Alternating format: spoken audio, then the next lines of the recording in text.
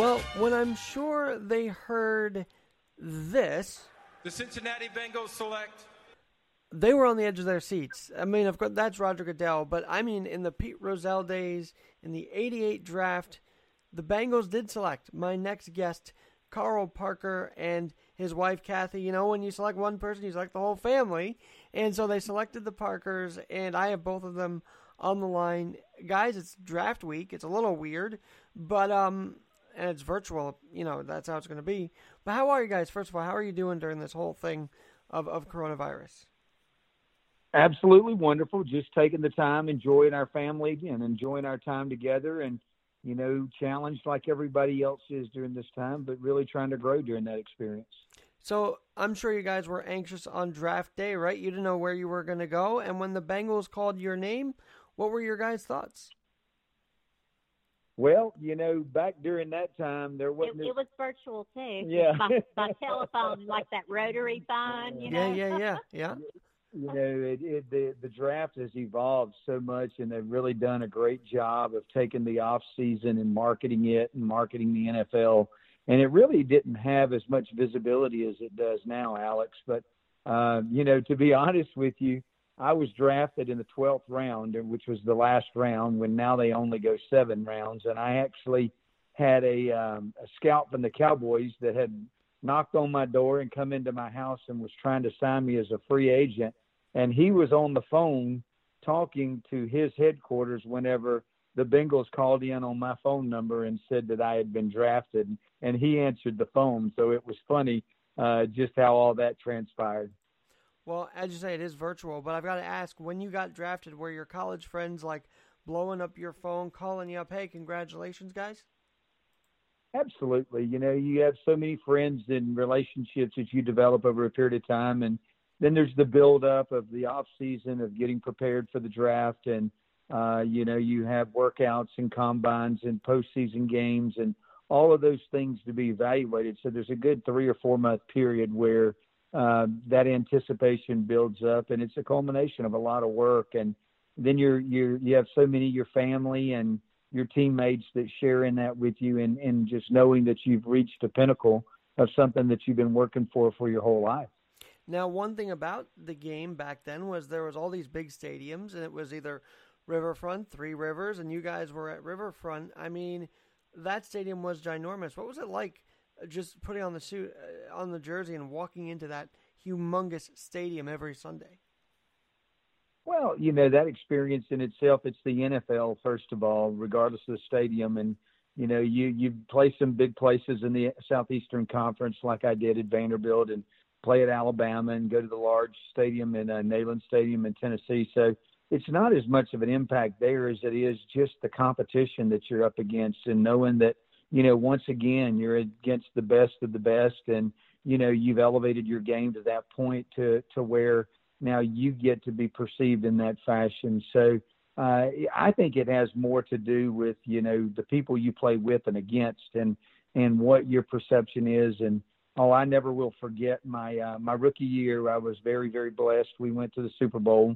We talked about that before, but, you know, my second playoff game, we actually played the Seattle Seahawks, and my idol coming was Steve Largent, and I never will forget walking out of the locker room for my warm-ups and having to go there, and here comes walking out the door from the other locker room is Steve Largent, and I took my warm-up lap talking with him and just telling him, look, thanks for being a great inspiration. And, you know, but that's your idols. That's people you grow up, you know, wanting to be like, and now here you're on the same field with them. So that was probably as big a thing as it is to the venues. Well, let me ask you this. You just mentioned nerves. And by the way, yes, you were in the Super Bowl against the Niners. And by the way, the Niners this year against the Chiefs, it was a crazy game. And we had talked that day, and I'm sure you guys watched the Super Bowl that night. It was quite an amazing way Mahomes engineered that win anyhow in that Super Bowl.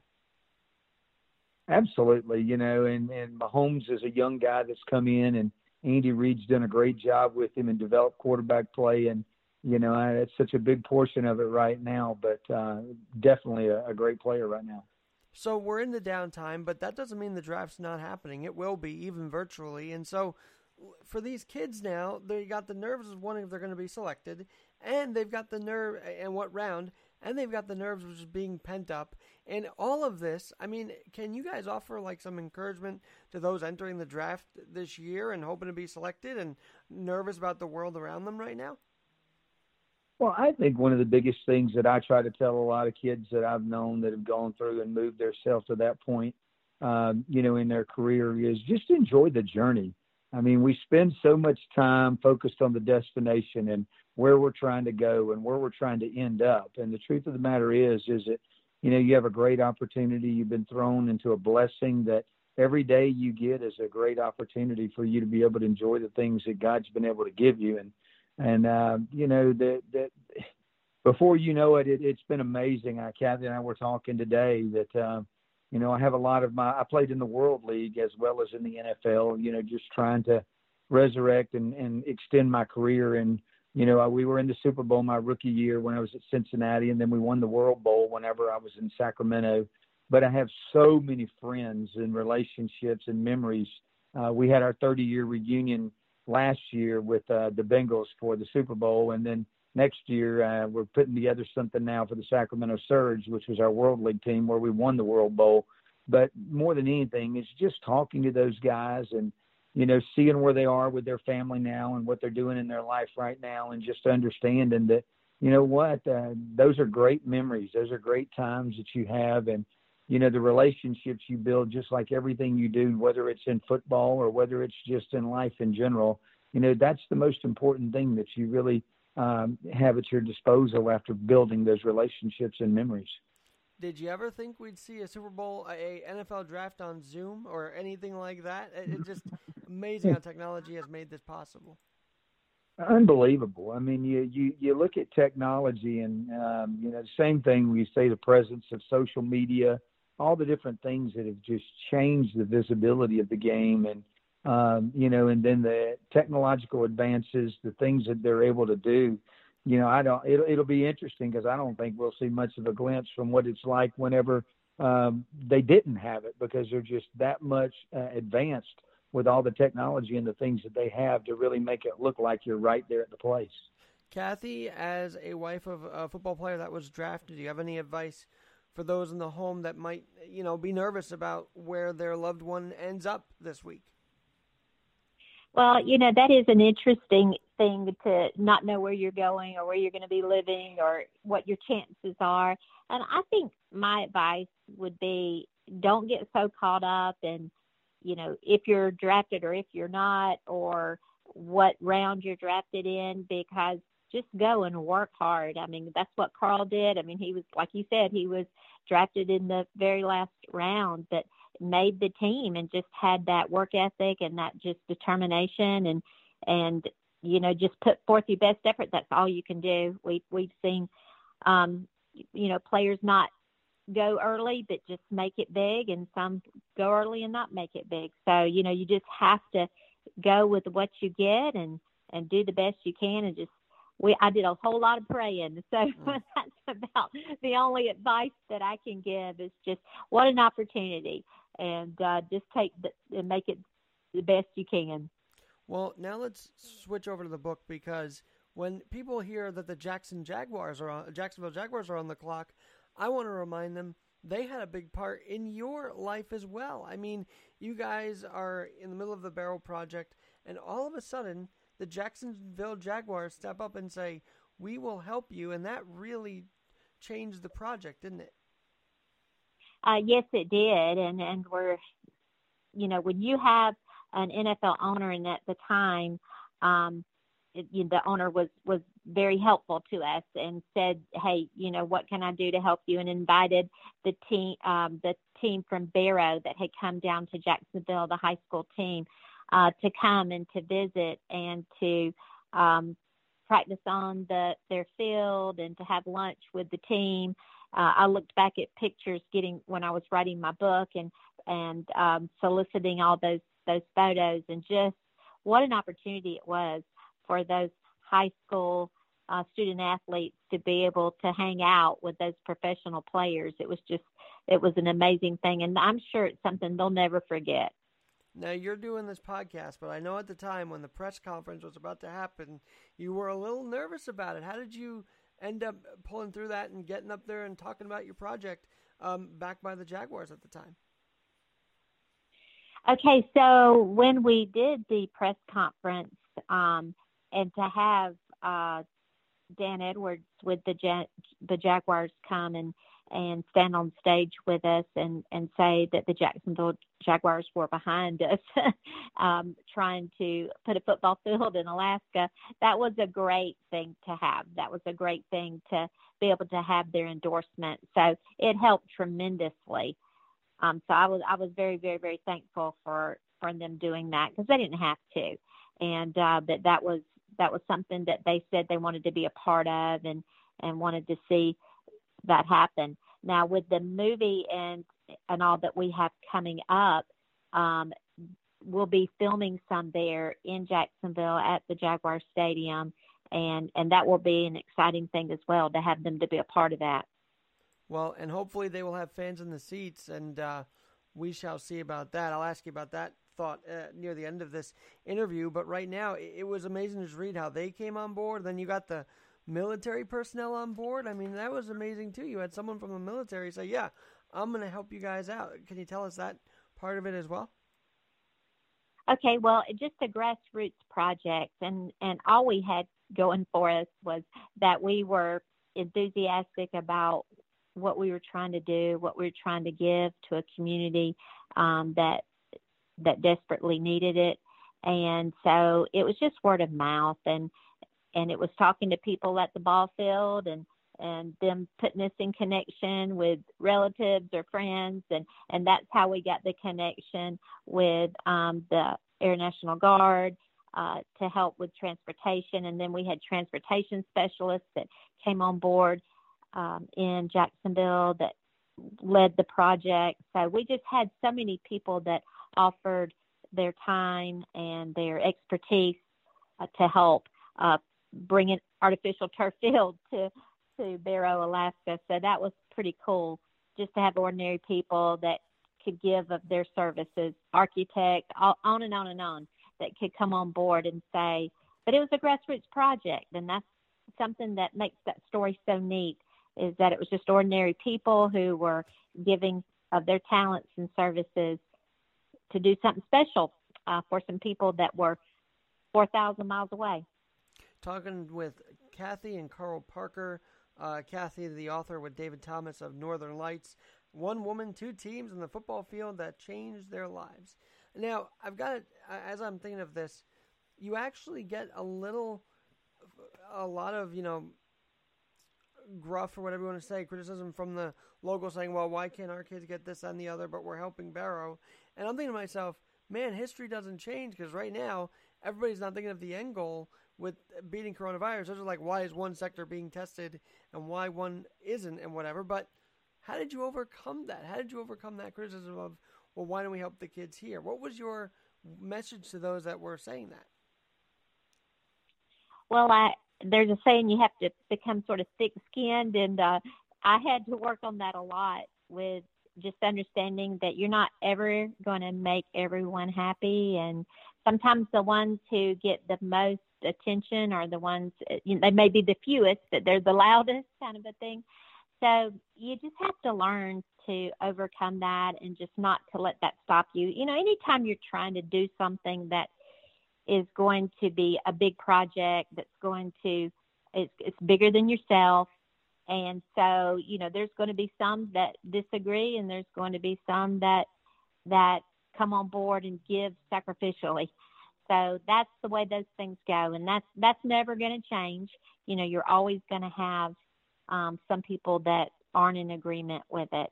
But you just have to learn to, do the best you can do. And if you're going forward with something, go forward. Even you're not just, not doing it to make people to like you or to, always have everyone's support. If you're doing the right thing, you just go forward. Amen to that. Now, and as I kept reading this book, there was another aspect, that the culture, this really was a culture shock for Barrow, because they were a different culture. You want to explain that compared to what who we are, they had a very different culture than us here in America. Yeah, they absolutely do. Them being native to their area, harsh climate, and I was reading just today some comments from some of my friends there and how they're surviving very well through the coronavirus because things have not really changed that much for them because they already have very limited resources because of the remote area that they live in. And so they already had to, proportion out things and they already had to be in their homes a lot because of how cold it is right now there. And they take care of one another. They do things that I think a lot of us in the lower 48 have started to do because the coronavirus has made us do it, checking on one another and just being kind and considerate and those kind of things. But that's the way they live. That's the way they survive. And so this is not a real change of life for them. And they have what they call their Inupiat values. And a lot of those practices are being put into place right now in the lower 48 for us to be able to survive this pandemic. So what a great people to learn from, people that have survived and have been successful for many, many, many years.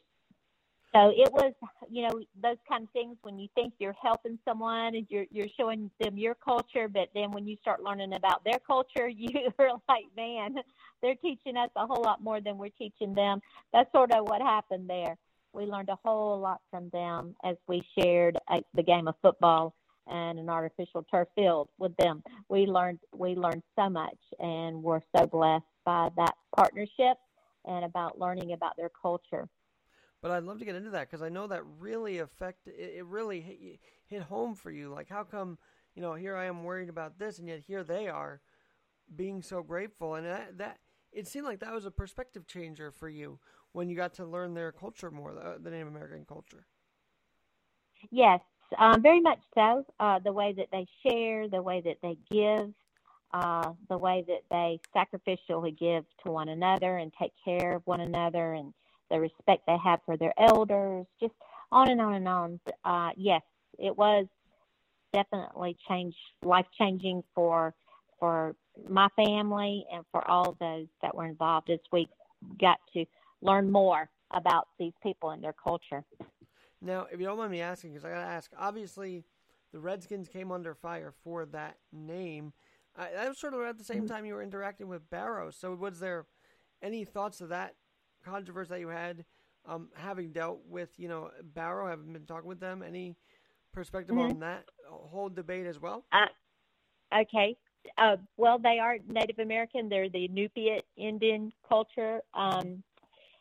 They have a lot of pride in who they are, and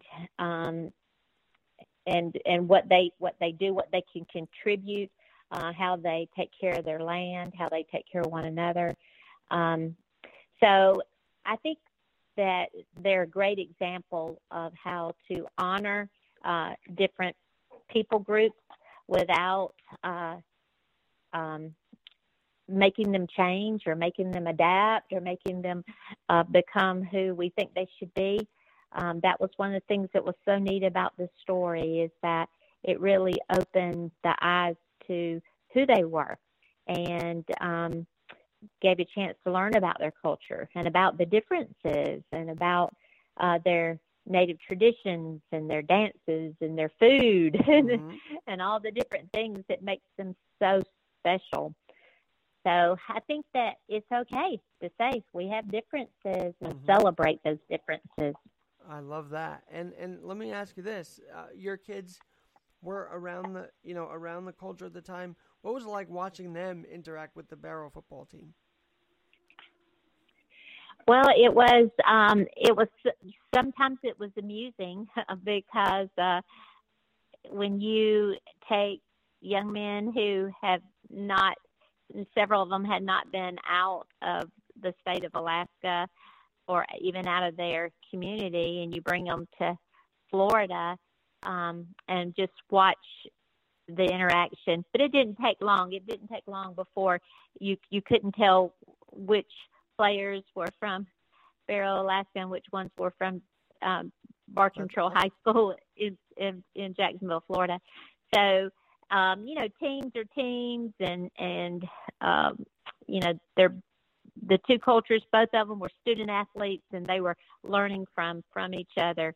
But yeah, there's a whole lot of funny stories about the things that they would do and say, and when you just don't have access to some of the things that the kids have grown and had access to all their lives, and so there's a lot of funny stories about how they had to get acclimated to Florida. Of course, hearing the thunderstorms, that was one thing. When it started pouring down rain, which it will do in Florida, and then 10 minutes later it's sunny, and but that really freaked them out because they had not seen that before and heard that kind of thunder and just so just things like that you just sort of take for granted.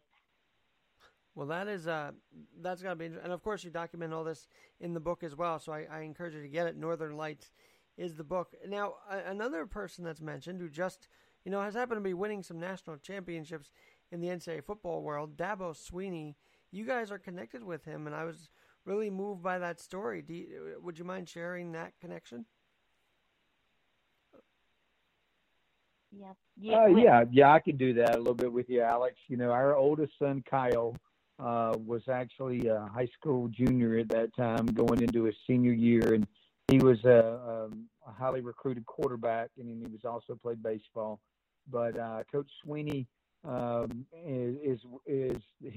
his recruiter. He was the receiver coach at Clemson at the time, and Kyle ended up being committing to Clemson, and he ended up being Coach Swinney's first quarterback. And so, Coach Swinney's been a big part of our life, and a big part of it for us was just our son to be someplace where we knew that he would be taught what it was like to be a good man and a good person, and not just to develop as a player, but to develop as an individual and as a Christian. And so that was very important for us. And whenever we had started our program at Bartram Trail, I was the offensive coordinator there, but our head coach is still there, Daryl Sutherland, but he's a big developer of men.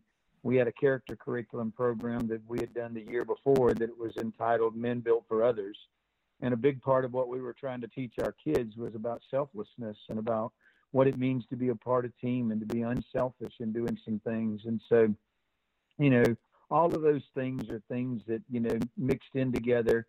You look at the Clemson program now, and you look at, what they've built that on. Coach Swinney's done such a fabulous job of just, look, we're winning football games here, but we're about more than just winning football games. We're about building great young men, great fathers, great brothers, great husbands, and making sure that when they leave here, they're able to give back to the communities that they're a part of. Isn't that the whole way a team becomes successful, is just chemistry and good teamwork? And I know you guys see it in Bartram Trails all the time when you were coaching there, that you would see that every day, that when you had the leadership, that helped the team gel. Well, without a doubt. There's only the thing I would say, though, even about it, Alex, it's like anything you do. You have to be intentional and deliberate about it. I think one of the things that we do as coaches sometimes is, it's great for kids to learn great work ethic by working hard. It's great for kids to learn what it's like to be a part of a team. All of those are great things that you learn. But at the end of the day, there's a whole lot more opportunities that we have as coaches to really be able to teach kids. But we have to stop every day and take those opportunities really to demonstrate how we live our life. And then not only that, reinforce to them how they live their life as to what it really means to develop character. And, kids listen. They listen to coaches immensely. You've heard the Billy Graham quote of, that a coach will impact more men in a year than, some people do in a lifetime. And so we have to be very intentional and deliberate about how we use our platform and how we use our time really to be able to have a positive impact on kids, because sports now it's self-absorbed. There's a lot of things that's real natural for. It's all about me. I mean, you look at these draft boards. We were talking about that a little bit earlier, and your natural tendency is to say I'm better than him, and why are they taking him? And it's just focused on yourself. And the truth of the matter is that when you accomplish something great, when you have a cause greater than yourself. And as coaches, we love to be able to embrace that. And sometimes that cause is the team is greater than the individual. But if you're not teaching that on an individual basis, then you're not going to be able to accomplish it as a team. Well, and I agree with you. I think in a way, I don't know if you want to comment, but with Tua now going back into the draft thing and he could do it, it just is. It seems like it's more like an ego thing for him than a reality. He just hurt himself last year and he wants to go in. So I can get where you're saying the self-absorption can actually be a harm to the person rather than a positive. Well, it is, and it's that idea of there's a fine line between confidence and cockiness. And you like to believe that you're the best guy that's out there, and you want to believe that you have the potential to be better than anybody that's out there, and you have to believe that in order to be able to accomplish yourself. But there's also what I call personal intensity, and that is the confidence in knowing that and just being able to go about your life and just enjoy the journey, as I've said before, enjoy the time of being where you are and continue to work and realize that you listen to there's a great series on now. Cathy and I were watching today on ESPN called Peyton's Places, and it's Peyton Manning, going around and talking to different people about building the NFL, and it's one of the great things you see a great guy like Peyton Manning humbling himself and laughing at himself.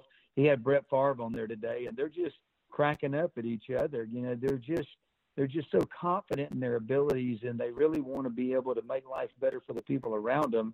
And it's not a contest to see who's the best.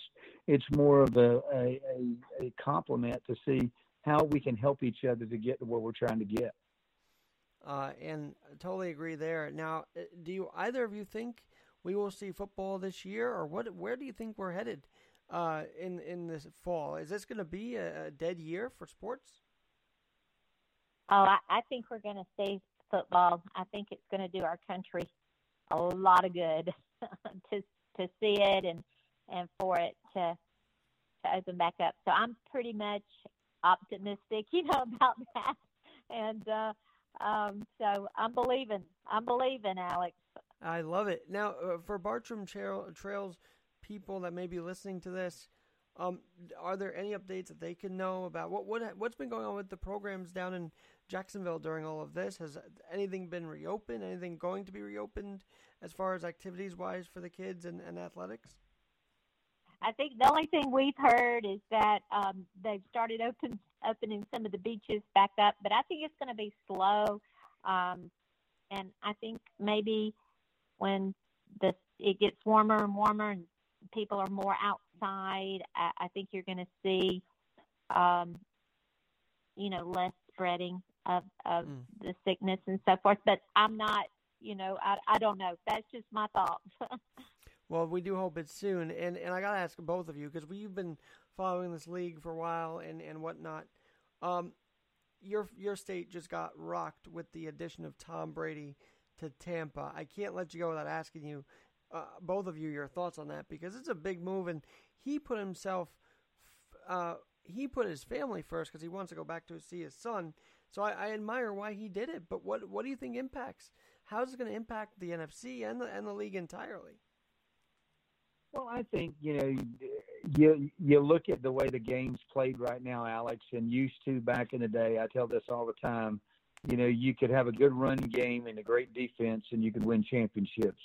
You look at it now, and really comes down to two things, in my opinion: great quarterback play, developing great quarterback play, and then also having the ability to win with any phase of the game. And you take a player like Tom Brady, who, has been able to stay in top shape, and you see the way he trains in order to be able to get there and do that. And he's just a unique individual. And you bring him into a setting where, they've been trying to acquire talent, and Bruce Arians does a great job of building offensive talent. So I think that they'll be a different team right off the bat. And I know I've already heard where, I mean, some of the free agents are out there calling to find out what they need to do to be able to come, join Tampa Bay, because they want to be there with Tom Brady. But you also take the Patriots, and I think the Patriots will be fine. Belichick's a wonderful leader and a great coach, and you look at the way that they've evolved their scheme over the years based on their personnel, and he's always been able to adapt. So I think you're going to see the same thing. So I think Brady will make things better for the Bucs, but I think, the Patriots are going to be just fine. Well, and we will have to see. It shakes up, especially trading away Cam now. It just shakes up the entire NFC. Carolina's going to be different. The Breeze is back, but, it'll be a crazy thing. Now, as you're talking, I'm thinking of your kids. How are they doing? Are you all in the same place now, sheltering in place together? And for parents who have athletic kids and they want to just get their, let their steam out, what is your advice for them, for the athletes' homes that are just kind of stuck here and not doing much? Or how do you keep their minds fresh if they're an athlete? Well, I think, more than anything, first of all, our kids are, pretty much, our daughter is 25 now. She's coaching, and she's down at Santa Fe College down in Gainesville, Florida, and she coaches softball. So their season was shortened, and that was disappointing for them. They were anticipating a big year. Our other kids are grown, and they're working now. So, different for them. And we're in about the same area down in the South Georgia, North Florida area, not in the same place, but fairly close to each other. But, your question of helping get kids, through this time, the great thing about it is that, really, I think it's one of those times where you're going to find out a lot about athletes in general. Right now, there's no structured workouts. There's nobody to sit there and tell you have to do this to monitor it. And it's a whole different game whenever you find those guys that love the game enough to be able to find ways to improve their skill set when there's not a dictated regimen for them by, their authority. And, I think as parents, we have to allow our kids the freedom, to be able to encourage them, but they also have to be able to take that initiative on their own and create the best opportunities, environments for them, because, man, I'm dealing with I coach high school baseball down here in Baxley, Georgia, and we had a lot of our seniors. It was a big year for us, and, they missed their opportunity to really be able to showcase their skill set. And, I have sympathy for them, and I'm looking at it and doing it. You're going to have to find other ways to figure out where you're going to go play your college ball and what you're going to do. And, there's some roads that they have to encounter that are different from what everybody else has to. But if you're driven to do that, and if it's a drive for you that consumes you in a lot of ways, then those are things that you're going to be able to navigate and find purpose. And, like I told my boys, everybody plays their last game. And if that doesn't happen, the reality of it is it's not who you are. It's just what you do. So you'll find something else to pour yourself into and carry that same energy with you. And what's interesting as you say that is athletes today are just like anybody else. Like anybody could get this sickness, and they've shown that. And so maybe for the fans' perspective, it'll be different to know that the athletes they look up to have a human side as well. Absolutely. I think the other side of that is, as I've said, whenever I was playing the game, it was a little bit different, and we didn't have total off-season programs. Really, the guys that took the off-season and trained were the ones that were able to get ahead. You look at ball now, and everybody's playing year-round, training year-round, and it's structured and it's organized.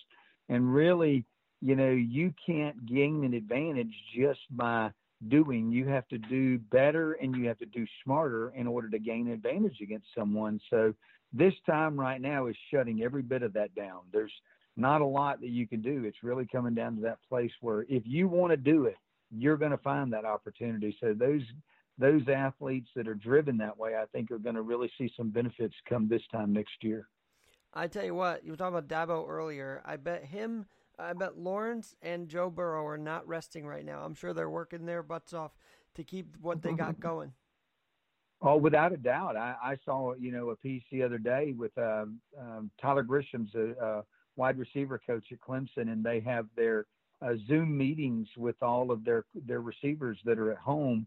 And one of the things that he's done is great. He's taken all of these NFL wide receivers that played at Clemson, and he's putting them on the Zoom meeting with them. And you want to talk about energized, you're sitting there and thinking, just find creative ways to inspire your guys to get it done, where they are. And I thought, man, that is just such an inspiring way to really be able to motivate the guys that generally you're there to structure and follow and organize. Now you don't have that. So it's a whole different way of going about getting them to do it. How can I inspire them to be what they really want to be? And they all want to be DeAndre Hopkins. They all want to be Sammy Watkins. They all want to be all of these guys that have already come through the program, and to have them to come on and attest and say, look, if you do this, this will work. And boy, those guys, I guarantee you, they're going out for their workouts and they're motivated.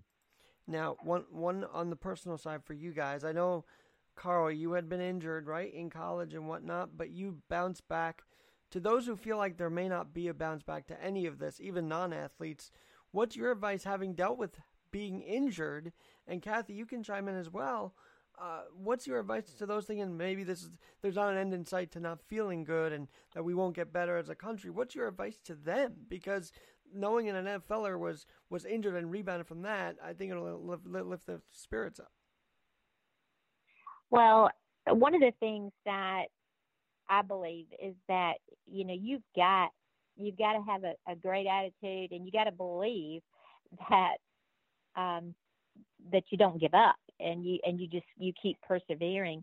And I see that so many times in life where people that just don't have positive attitudes, and they don't speak positive words, and they're not going to do very well when trials come. But those that have persevered with great attitudes and are looking forward to what's next, they're going to do just fine, because they're going to have what it takes, and they're going to know the right opportunity.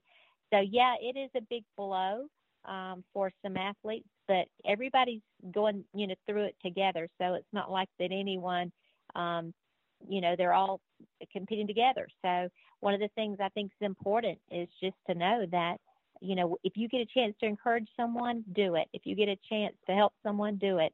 And I just believe through that, I think we're going to come out even better, Alex, because like you said, the human side of these athletes is coming out. There's so many of them that have been able to go on social media or on different media sources and show their care and their concern and their love and their compassion and their empathy. And I think it's going to make us really appreciate it so much more when we do get back in the stands and we get to cheer, we get to encourage. I think we're going to do it with much more zeal and appreciation and empathy towards one another. Alex, you'd mentioned a little bit earlier about, a guy like Tua, who had a very difficult injury and is now trying to prepare for the draft. And one of the things that those guys know right off the bat is that, during their recovery and during their rehab, one of the things they have to do is to believe they're going to come back and be better than they were before. And that's what drives that. So much of what we encounter as athletes is we live in this world where every week you get an outcome. We're either going to win or we're going to lose. And if we win, then we're not going to get too high. And if we lose, we're not going to get too low. We're just going to keep doing what we do. You hear Coach Saban talk about it all the time, the process. Stay with the process, stay what it is. And, there's a certain amount of that, there's this tendency we have to just get way too high or way too low, and doom and gloom or conquer the world. And I think there's a certain part that athletes really learn to be able to put that into a perspective and stay within a range that's realistic, and understand that, this part of it I can control, and I'm going to control the things that I can and make sure that I do that. And I think that's one of the things that, as a society, we need a lot more people that are willing to do that. I can do my part to help, curtail this pandemic. I can stay home. I can, obey my authority. I can, find ways to keep myself busy, and I can keep a positive mindset, or I can sit here and say everything's doom and gloom and going to end. And I think that, we got to work hard at, knowing God's in control, and God's going to take the things that we have, and we just have to trust him. And then at the end, control the things that we can, and stay in a mindset that allows us to be able to, be in a better place whenever things do get back to some sort of normalcy. Well, that is that is beautifully said. And I just got a couple more questions, Cathy. I know that you guys run Athletes to Champs, Athletes to Champs with the number 2. What resources are you guys offering through there that athletes going through now can go to? Okay. Well, it was Athletes to Champions, but then we branched off and opened another nonprofit. It's called Beyond the Ball Field, and we started a podcast. And the reason why was to encourage athletes and their families. So, like you, Alex, we're just trying to do our part. So, that's one of the things that we're providing is just encouraging athletes and their family through a podcast at Beyond the Ball Field. And of course, the whole reason why I first met you guys is through Barrow, Alaska, and the amazing work you've done up there. What resources can we give to them during this time? Well, I'm staying in great contact with them. They seem to be doing quite well, and they're in whaling season right now. So, and that hasn't slowed down for them. So, just in a very, very remote area, and I'm looking forward to hearing how their whaling season this spring is going to turn out. It's going to be interesting for sure. And Bartram Trails / where you guys are currently, are there resources that we, the listener, can help you guys out at Bartram and wherever else you are involved with? Okay, well, we are not at Bartram right now, but we stay in very close contact with them. Coach Daryl Sutherland, he's doing a phenomenal job, and we just, support your local teams. And that's one of the things I hope that people will do whenever the restrictions are lifted and sports are able to have fans. Go and support your local teams because they're going to need that. They're going to need that encouragement. And of course, I hope every field starts off with the healthcare workers making a grand entrance. I mean, that would just be fitting, wouldn't it? Absolutely. We would Absolutely. not be here seeing the rates drop if it weren't for them. That is for sure. And not just, I know that those are definitely on the front lines, and also all of our bankers and our financial planners, all of those are working tremendous hours being able to help people get the resources that they need and fill out our CPAs. I mean, I'm talking to many of those that are my friends, and the hours and hours that they're putting in and so my hat's off to them as well. We've got so many that are doing so much for us right now. Cathy Parker, Carl Parker, my goodness, I love having you guys on. Please come back, and congrats on the movie production getting underway, and we'll be talking to you about that too down the road. All right, thank you. Thank you, Alex. Thank you. I'm Alexander Garrett, and coming up next, Mike Myers, Radio Hope. We'll be right back. Hey, thank you so much, guys. So this will air tomorrow, and oh no, where'd they go? Let me call them back. I lost them.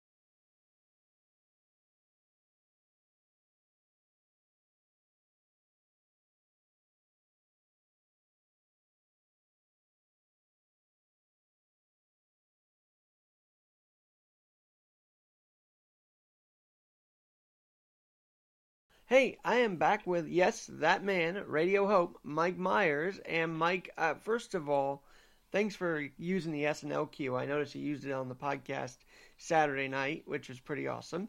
And secondly, I heard you talking about a local park that you go to, and in the are you still going there? McCoe Park is what it's called. I heard that the other night, and I was curious about it.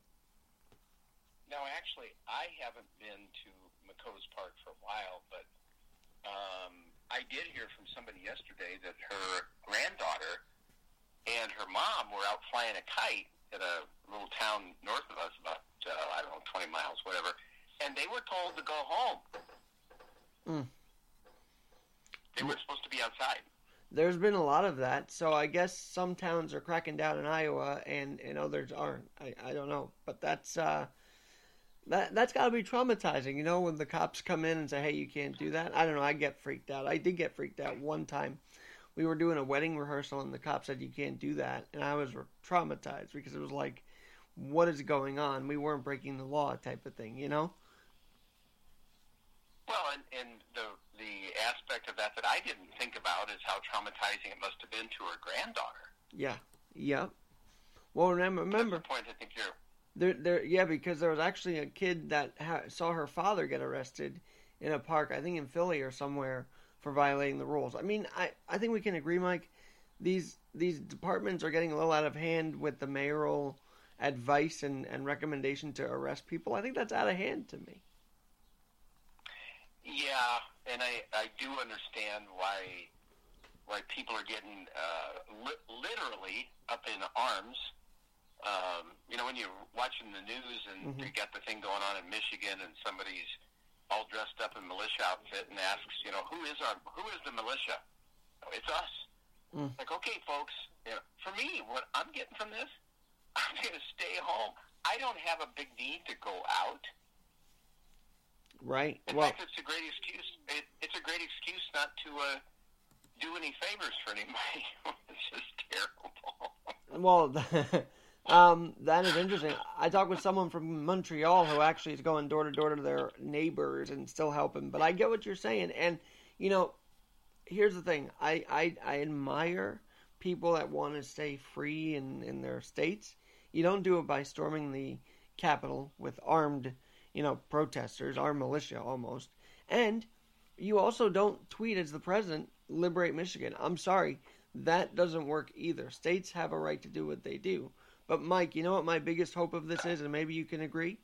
That these states that are really clamping down on their people actually stop taxing us through the roof, actually realize that all of this is bringing us hardship, and maybe do their part to ease hardship, be leaders instead of taxing us through the roof. What an amazing observation. Huh. Because, wow. These are the same people that are claiming states' rights, and yet they don't give us much to work with here in these states. That's kind of my frustration with it. Oh, I've thought about so many ways of doing my own little private demonstration. It's not worth it. I mean, and leave Trump out of it. This can either bring us together or divide us all the more, and I'm afraid it's dividing us. It's really sad. What, you mean just taking... pray... Yeah. You mean putting Trump in the entire conversation like the governors do is what you're saying? Well, yeah, and then people ripping up, I live in Boone, Iowa, where they have that great big mural that's put on the side of somebody's building with Trump 2020, and people are still just like, this guy's an idiot, this stupid idiot that put that up on his building. And I know the guy personally. I had him on the show a couple of months ago. People just stop it. Look, you may not like it, but he's our president. If you're a Christian, pray for him. Amen to pray that. Pray for anybody in leadership. Amen to that. Now, one last story, because I know you got to go to your next recording and do your big show today. So, what email did you get? You were just telling me off air you got an email about not wearing a mask. What was that about? Because you seem to have a few thoughts on it. Well, it actually, in reading it, I'm like, this makes sense. This is from a friend of mine who's, her cousin is a nurse. COVID is not a flu, not even a little. Here's the reasons why. and then goes through, it's an airborne virus. It means tiny droplets can stay in the air for a full 2 hours. So if a person coughed in aisle 4 of Target an hour and a half ago, they may come home, but their COVID cloud is still hanging there, just waiting for you to walk by and take a breath. My concern is that people, again, I know this is weird, but what if we could see everything out there what if we could see that an accident was going to happen? What if we could see an oncoming heart attack? Now, again, that's a stupid argument if you're saying, well, you're not going to take some precautions. Wear a condom. Oh, sorry. I'm sorry. I see where you went there. I'm sorry. Well, I'm sorry. That's interesting you say that, because what happens if in 9 months from now, kids really are born? We'll say those are the coronavirus. Well, I don't want to call them the coronavirus babies, because that's going to put a hex on them. Believe me. So how do we say it? I don't know. How do we say it without cursing them the minute they're out of the womb? Well, you're somebody who you kind of sort of, words mean things, and I don't think you're a word-faced, name-it and claim-it kind of person, but positive. Words can build up and words can tear down. So, yeah, let's just be encouraging each other to shut up. Let's just encourage each other. Mike, I hate to ask you, you took your meds this morning? You're on fire today, so I got to ask. Well, guess what? Last night, I did an SNL last night, Sunday Night Live, and it got hot and heavy with Ed Delgado. Oh, wow, that's awesome. Well, did he tell you I got Zoom bombed on my live podcast? That was fun. No. That was fantastic. No, I haven't done Zoom yet. I don't even know. I'm technically illegitimate. I mean, there's that word again. Well, Mike, I'll let you go. We're gonna go. We're gonna head out of the show, and we will talk to you tomorrow, sir. Enjoy today's show.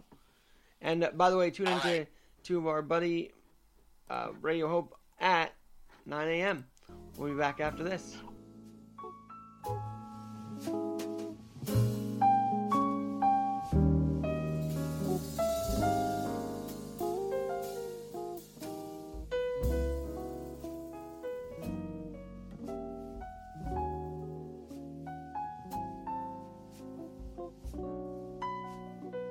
I actually love this music right now, and I hope you're having a restful Monday morning. I know, crazy, right? A restful Monday morning? What is that? But seriously, I hope you're having a good day so far. And by the way, thanks to Cathy and Carl Parker for joining. Thanks to Mike Myers for stopping by before he jetted to his show. And thank you for always sticking around and being here. And by the way, I'm going to do a different kind of Zoom, so I'm not Zoom bombed like I was last night.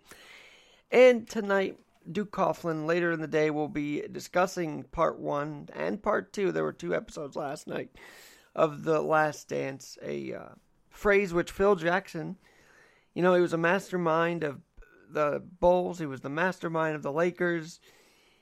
And his line is the lead, is the title for this documentary.